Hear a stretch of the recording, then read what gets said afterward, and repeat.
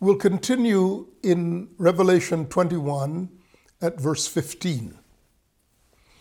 And the subject of this particular presentation is the measurements, plural, of the city. So I'll read it to set it up. And he who talked with me had a golden reed to measure the city, its gates, and its wall. The city is laid out as a square.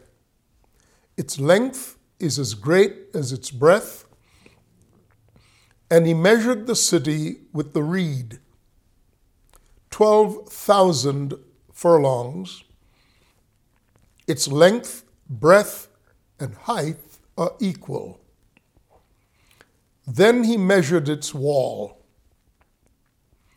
144 cubits, according to the measure of a man, that is, an angel. And then he goes on to talk about the construction of its wall and the foundations of the wall being adorned with all kinds of precious stones. All right, we'll get to that, but I want to focus on measuring the wall, measuring the city, the gates, and its wall. You'll recall the city, 12 by 12 by 1,000, and its gates, 3 and 3 and 3 and 3, each one being a pearl, and its wall, which is, it has 12 foundations. Now, God seems to be in the habit of measuring things and weighing things. In the book of Daniel, when Belshazzar brought out the objects that were used in the temple, the golden objects that were used in the temple, to have a drunken revelry, and as such made a mockery out of Israel and the conquest of Israel. In the midst of his drunken revelry, the hand of a man appeared writing on the wall. This is in the book of Daniel. And the writing was Mene, Mene, Tekel, Upharsin. And it was to be understood, you are weighed in the balances and have been found wanting. And then the latter part was the judgment. So there is the process of evaluation, and then there's the sentencing that accompanies the conclusion. So it is a judicial matter. It's like a trial when the issues are brought forth and measured according to the existing law. And the result is rendered in the form of a verdict, innocence or guilt. And then the final stage of that three-stage process, one, the inquiry of the facts, and together with the application of the law, number one, and number two, the issuance of a verdict, innocence or guilt, and number three, punishment or reward. This is one of the principles of Scripture associated with the name of God. One of the names of God is the word Elohim. Elohim. And it references, it's where we get the word majesty from. When we refer to God as majestic or His Majesty, or indeed when we refer to any king as Your Majesty, we're referring to the magisterial function or the function of magistrates. It references the law. It references the application of the law to producing justice. So, the conduct of Belshazzar was so deviant from anything that might be construed as righteous that all that God had reserved for Babylon, the nation, and its king, first Nebuchadnezzar and then his nephew Belshazzar, all of God's judgments fell upon Belshazzar, and it engulfed Babylon. The days of Babylon's judgment and brought to and its sentencing came in the time of Belshazzar. Why is there a necessity then? What are we saying about judging things? Because God asserts the right to decide when, how, who have lived in a manner consistent with the will of God, or alternatively, have lived in a manner inconsistent with the will of God. Why is that so? Because God is sovereign over the kingdoms of men. And when the behaviors of mankind are such that they comport with and they intentionally align with the purposes of God, then God will bless such individuals and God will bless such nations with the favor of God, because God wishes to support anything and everything in creation that reminds mankind of who God is. Even when nations do not know God, even when kings are unaware of his presence, if they behave in ways that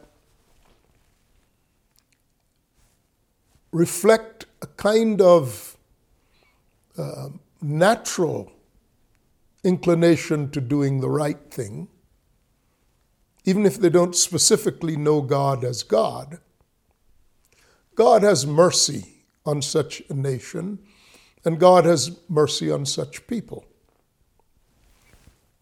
When, and to the contrary, men vaunt themselves up, rejecting God and asserting themselves as the only law or authority that there is, they challenge the sovereignty of God. And God destroys such people. It may be the overt destruction, such as in the days of the flood with Noah and the world at that time, and or such times as Sodom and Gomorrah. And subsequently, every nation, if it lasts long enough, will devolve into corruption when men choose not to retain God in their knowledge. This is why nations fall. This is why nations rise, and this is why nations fall. It has to do with whether or not they're useful for the propagation of a vision of things that remind creation of the living God. The Roman Empire, at its inception, brought something to the earth called Pax Romana, Roman peace. Pirates in the Mediterranean were subdued, and roads were not infested with bandits. as was true in that world and in that time, everywhere in the world except the borders of the Roman Empire. Now, that was useful to God in that it provided safe roads, safe sea lanes, and some relative measure of order and peace to allow for the advance of the kingdom of God through messengers such as Paul, Peter, and others who traveled the world in those days. It was useful to God. But there came a time when it was not. In fact, there came a time when Roman emperors insisted that they were gods and persecuted the church. The judgments of God do not come immediately in such instances, but they do come inevitably. And Rome itself was destroyed by barbarian hordes. It rebooted when it emphasized the ways of God over just the paganism that continued on in pockets all throughout the empire. But sufficient commentary on Roman history. Other nations came, and God allowed for their functionings for a period of time. The Spanish Empire came into the New World, and one of the things about the Spanish Empire was that the cross was an enormously preeminent symbol. And stories such as Hernan Cortés in the city of Tenochtitlan, throwing down the statue of a particular Aztec god from the high ziggurat in Mexico City, and shocking the ancient Aztecs.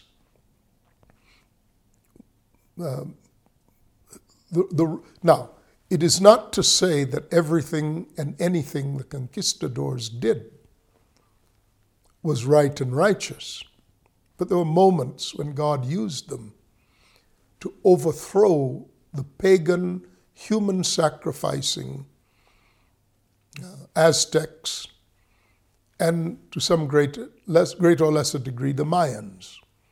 And these things happened at the expansion of the Spanish Empire in the New World. Again, if a nation or a people exists long enough, power will corrupt.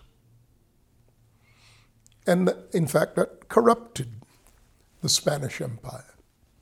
And it fell. The British Empire came after that. And again, the mandate that was wrapped in the British Empire was that of bringing the message of the Christian faith, as rudimentary as it was, into the world of the British Empire. But again, slavery being one of the most corrupting of influences, slavery became one of the primary sources of income for the British Empire. And in due course, God collapsed the British Empire. The American Empire is the latest of these. And for a long time, the gospel came out of America to the ends of the earth. But the present church has forgotten, and the nation has come to despise the things of God. And the present church has forgotten who God actually is. The evidence of that is On one hand, it's abuse of children and the corruption that is everywhere in it. Perhaps no place is it more grotesquely evident in the present time than in the devolution of the American church into politics. So it's the end of the American empire. It may not occur immediately, but listen, this hasn't been happening just recently.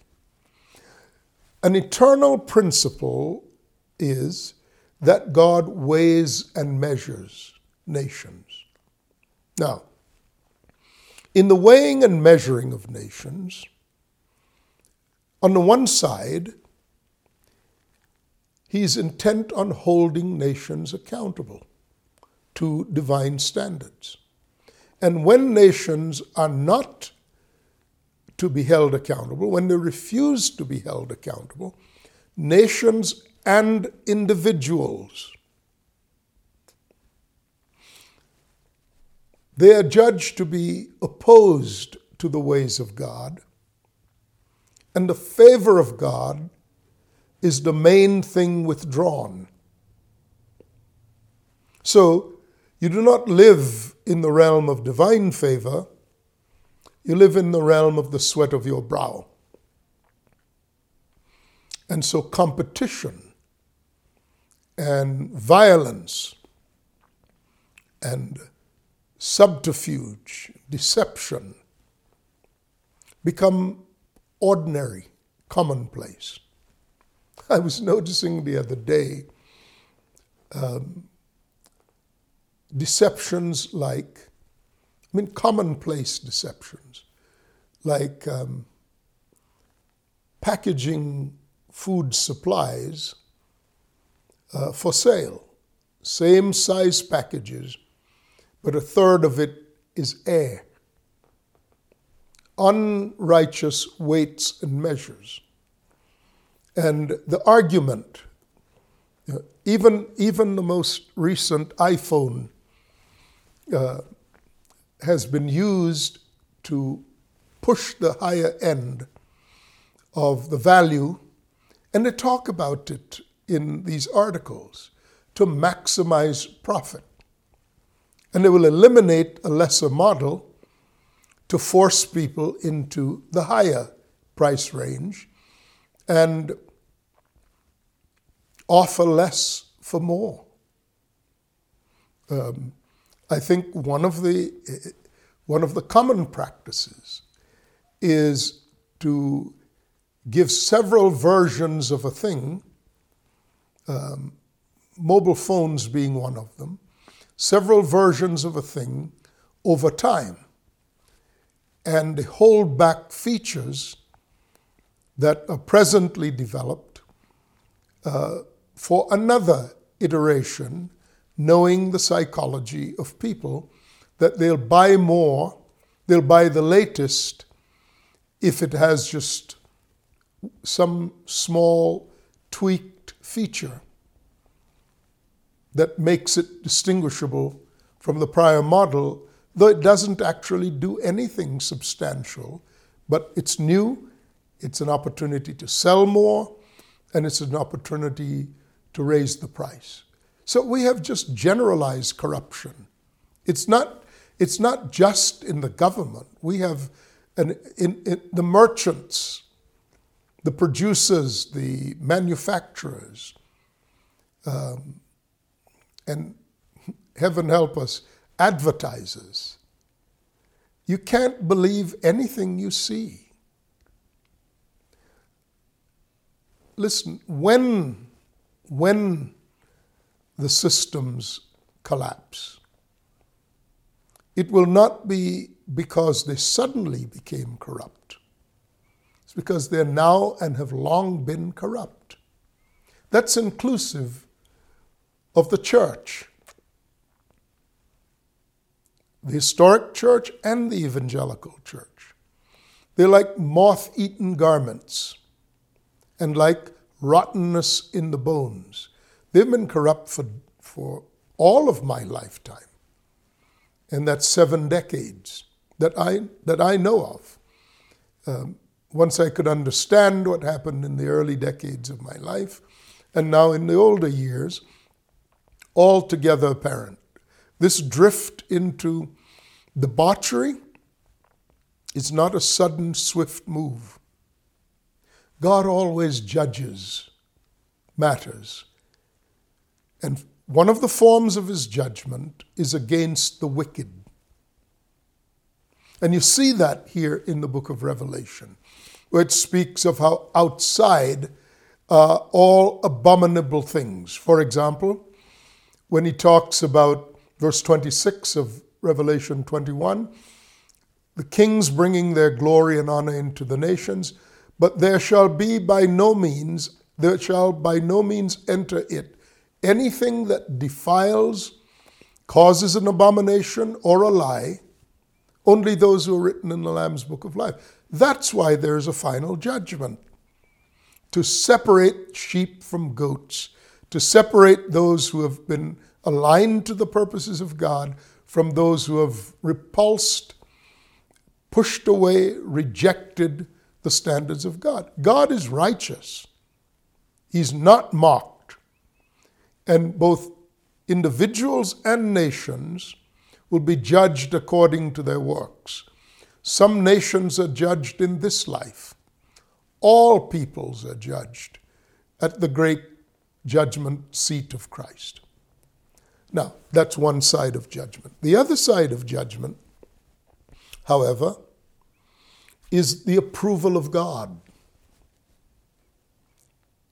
God is not intent only on punishing the wicked or categorizing the wicked for punishment. God is just as intent, in fact more so, in approving of the righteous because he established creation to produce a fruit, to produce a result. And that result is the most precious thing to him. And the fact that there is the formality of judgment to determine that, and that such judgments are referenced in Scripture, ought surprise no one. God is not mocked. Do not be deceived. If you're righteous, you'll be judged as righteous. And there come to be rewards associated with that. The righteous carry the glory of God. The righteous shine like the sun forever, or like the stars forever. The righteous are the dwelling place of God. Out of Zion, the perfection of beauty, God shines forth. So unsurprisingly, this people who are a city defined by gates and wall, and we've talked about those before, are measured with a golden reed, a measuring stick. The word for reed there is also the word for pen, or as in a writing instrument. The word is Kalamos, kalamos. And in some regards, it is both a measuring stick and a recording instrument, because there are those whose names are written in the Lamb's Book of Life. No one's name ends up being written in the Lamb's Book of Life who has not been measured by a golden standard, which is, of course, a golden reed is the king's standard. In many regards, it is like a scepter. It is like the standard of the king himself. So when you're choreographed too, when you're measured as being consistent with that which he was seeking to produce from the earth, then you're first judged to be possessing of the character of God manifested in terms of his righteousness, manifested in terms of his justice, manifested in terms of his holiness, frankly, manifested in terms of his glory. It's a marvelous thing. Judgment, you see, is not always of the wicked. We ought to, while we're alive, we ought to invite the judgment of God upon our lives so that we are able to correct the course and the deficiencies before a final judgment. Now, the judgment of those who are condemned is read from books that contain their lives. But the judgment of those whose names are written in the Lamb's Book of Life is the judgment of a golden rod. It's a different judgment. You shall not enter into the judgment of the wicked. You'll be judged separately by a measurement. Are you, and the point of that judgment is to declare that you are of the same kind and nature as Christ. Because what is God looking for? What was he looking for when he established the heavens and the earth? He was looking for a man in the image and likeness of Christ. This judgment is the declaration of that corporate entity comprised of many sons, properly assembled as the body of Christ.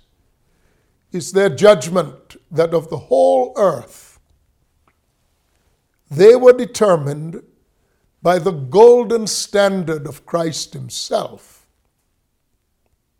to have been the redeemed of the earth for the purposes of God. God redeemed us from amongst mankind, formed us into a royal priesthood, a holy nation. God will have redeemed us from among all the nations of the earth to be a people for both his possession and his habitation. And such people are going to be declared by a golden standard to have been the product of the earth that God reaps at the end of the millennium. At that time, no wickedness, no person who is is non-standard will be allowed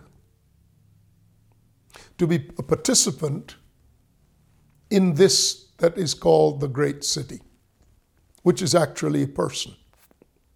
That's why Paul said, it is important that after I preach the truth, that I live by the standard of the truth, lest I myself become a castaway. The Son is the radiance of his Father's glory and the exact representation of his Father's being. The term used in Hebrews chapter 1 verse 2 to define this Son, who is in image and likeness like the Father, is the term character, C-H-A-R-A-K-T-U-R, character. And it means, the imagery is that of a mold into which metal is poured to be stamped with the image of the emperor or the leader of that nation or city. If the metal is not refined, it'll crack under the pressure. Even if it's gold, if it's not pure gold, when stamped, it will crack. And that fact will notify everyone that it is not pure gold. It's a counterfeit coin. It's not spendable currency to effect transfer from the world into the kingdom. What is being done now, at the end of the millennium, what is being done now in the purgation of persons, freeing them from the dross of any form of corruption, the point and purpose of obedience through suffering is that this is the refiner's fire. To use another analogy, this is the launderer's soap. This is what makes pure. This is what makes clean. The outcome of that eventually will be that it is judged by a golden standard to have met all of the requirements that God set forth before the foundations of the world, to have a people for his own possession. And the declaration that they are will be eternally established by the record in the Lamb's Book of Life of the measurements of a golden rod, a golden reed. Yes, of course, the book of Revelation is the summation of all the great themes of Scripture. And to try to understand the book without reference to all of the Scriptures that speak to these issues usually results in a kind of conjecture, happenstance, quasi-logic, and appeals to human consensus that characterizes presently most of our understanding of the book of Revelation. I think God is bringing us back to golden standards in every way. I'm Sam Solon. We'll look at what is found when the measurement of the golden standard has been applied. We'll look at the character of what results from God's point of view. We'll continue our discussions. I'll see you then. Bye now.